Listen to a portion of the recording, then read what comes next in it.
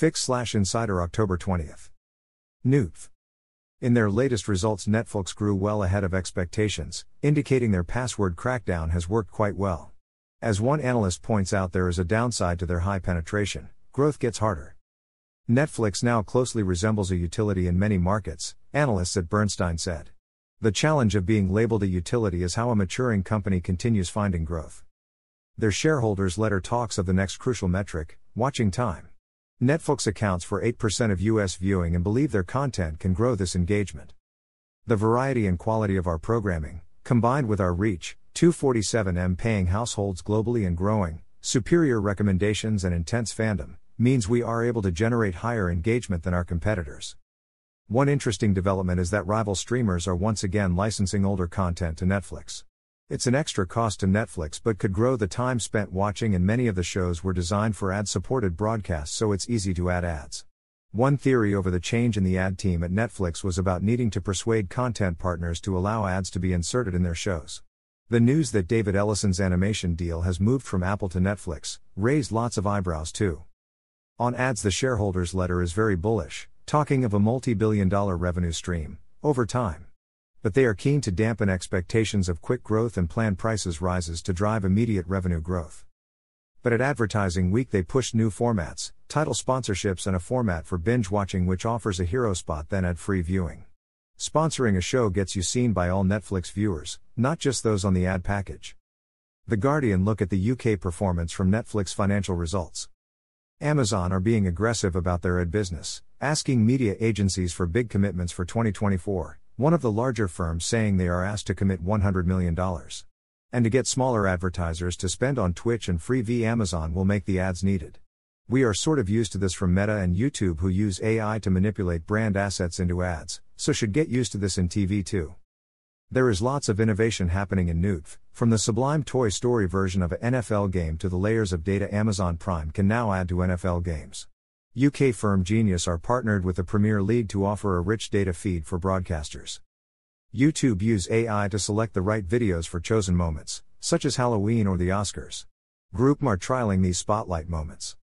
In the UK, Barb are working out how to define what digital content is fit for TV, with this discussion amongst industry figures trying to decide if Mr. Beast or Chicken Shop are proper places for ads. Some background here. Creators Colin and Sander interview Neil Mohan, the CEO of YouTube. It's a wide-ranging interview with a good range of questions, well answered by Neil. Well worth the hour. ITV rolls out addressable ads on linear broadcast channels, Video Week.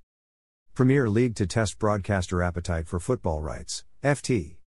Netflix to open stores where fans can play, shop and eat in 2025, Bloomberg. Netflix do brand cathedrals. AI. Possible the most useful piece this week was this Q&A with Ethan Mollick. Probably the most controversial was this techno-optimist manifesto from A16Z, a little too Ayn Rand for me. The meta characters are worth playing with. It tells me Elon is worried about liberal media and feels that Trump is being censored by big tech.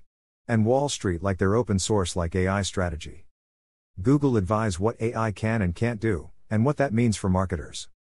The latest update from Noah Breyer contains an interesting interview with Work and Company about their work with AI and brands. Their work on vision for AI-driven commerce is still very relevant. I spent too much time on Video, a showcase of AI videos. Agencies. Lots of discussion about the WFA report we shared last week, saying just 11% of respondents believe their current agency model fits their future needs.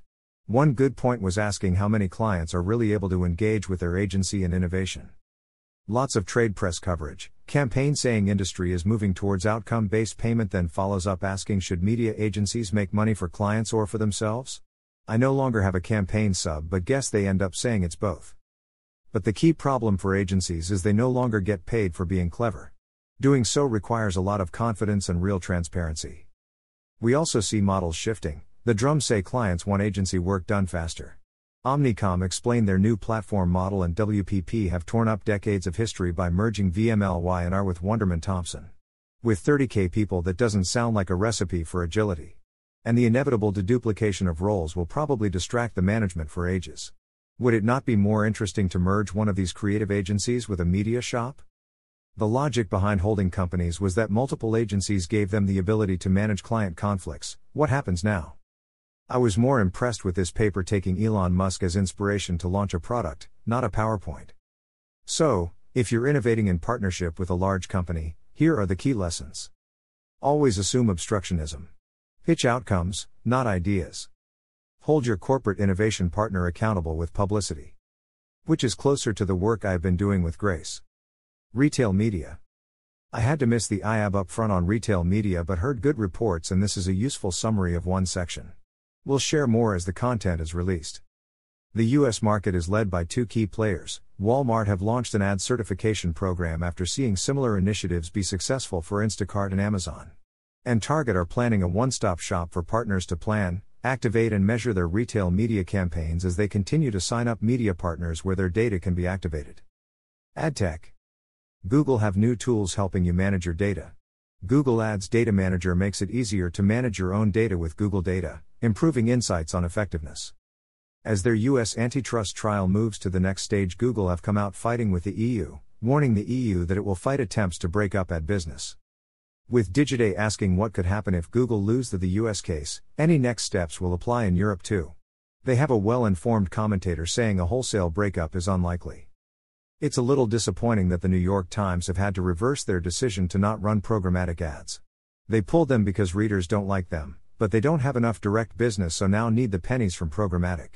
There are few better environments for advertising than the NEET, so it's depressing few agencies are willing to spend time on some form of direct deal. A note from Snap updating staff on progress mentioned good growth in user numbers and their share prices surged. Let's see if that is sustained when the official results are out next week. GroupM have created a new ad format for Amazon that enables creator content to be incorporated. The Drum report it's working well with a 300% increase in click-through. How ads on your phone can aid government surveillance, Wall Street Journal. Merchant. Still intrigued by Amazon and grocery. In the US they have reduced the spend level needed to get free delivery, reversing a hike in February. But it's $100, down from $150. Seems high. But drone delivery is here. Well, the Amazon press release is, the service will launch in an undisclosed lightly populated suburban area at the end of 2024. Irish retailer Centra is launching its own grocery delivery business, initially servicing 5 of its Dublin stores, aiming for 45-minute delivery. A local logistics firm provides the riders. Shopping without shopping / why the future of commerce is contextual, Accenture. Is the future of merchant Chinese?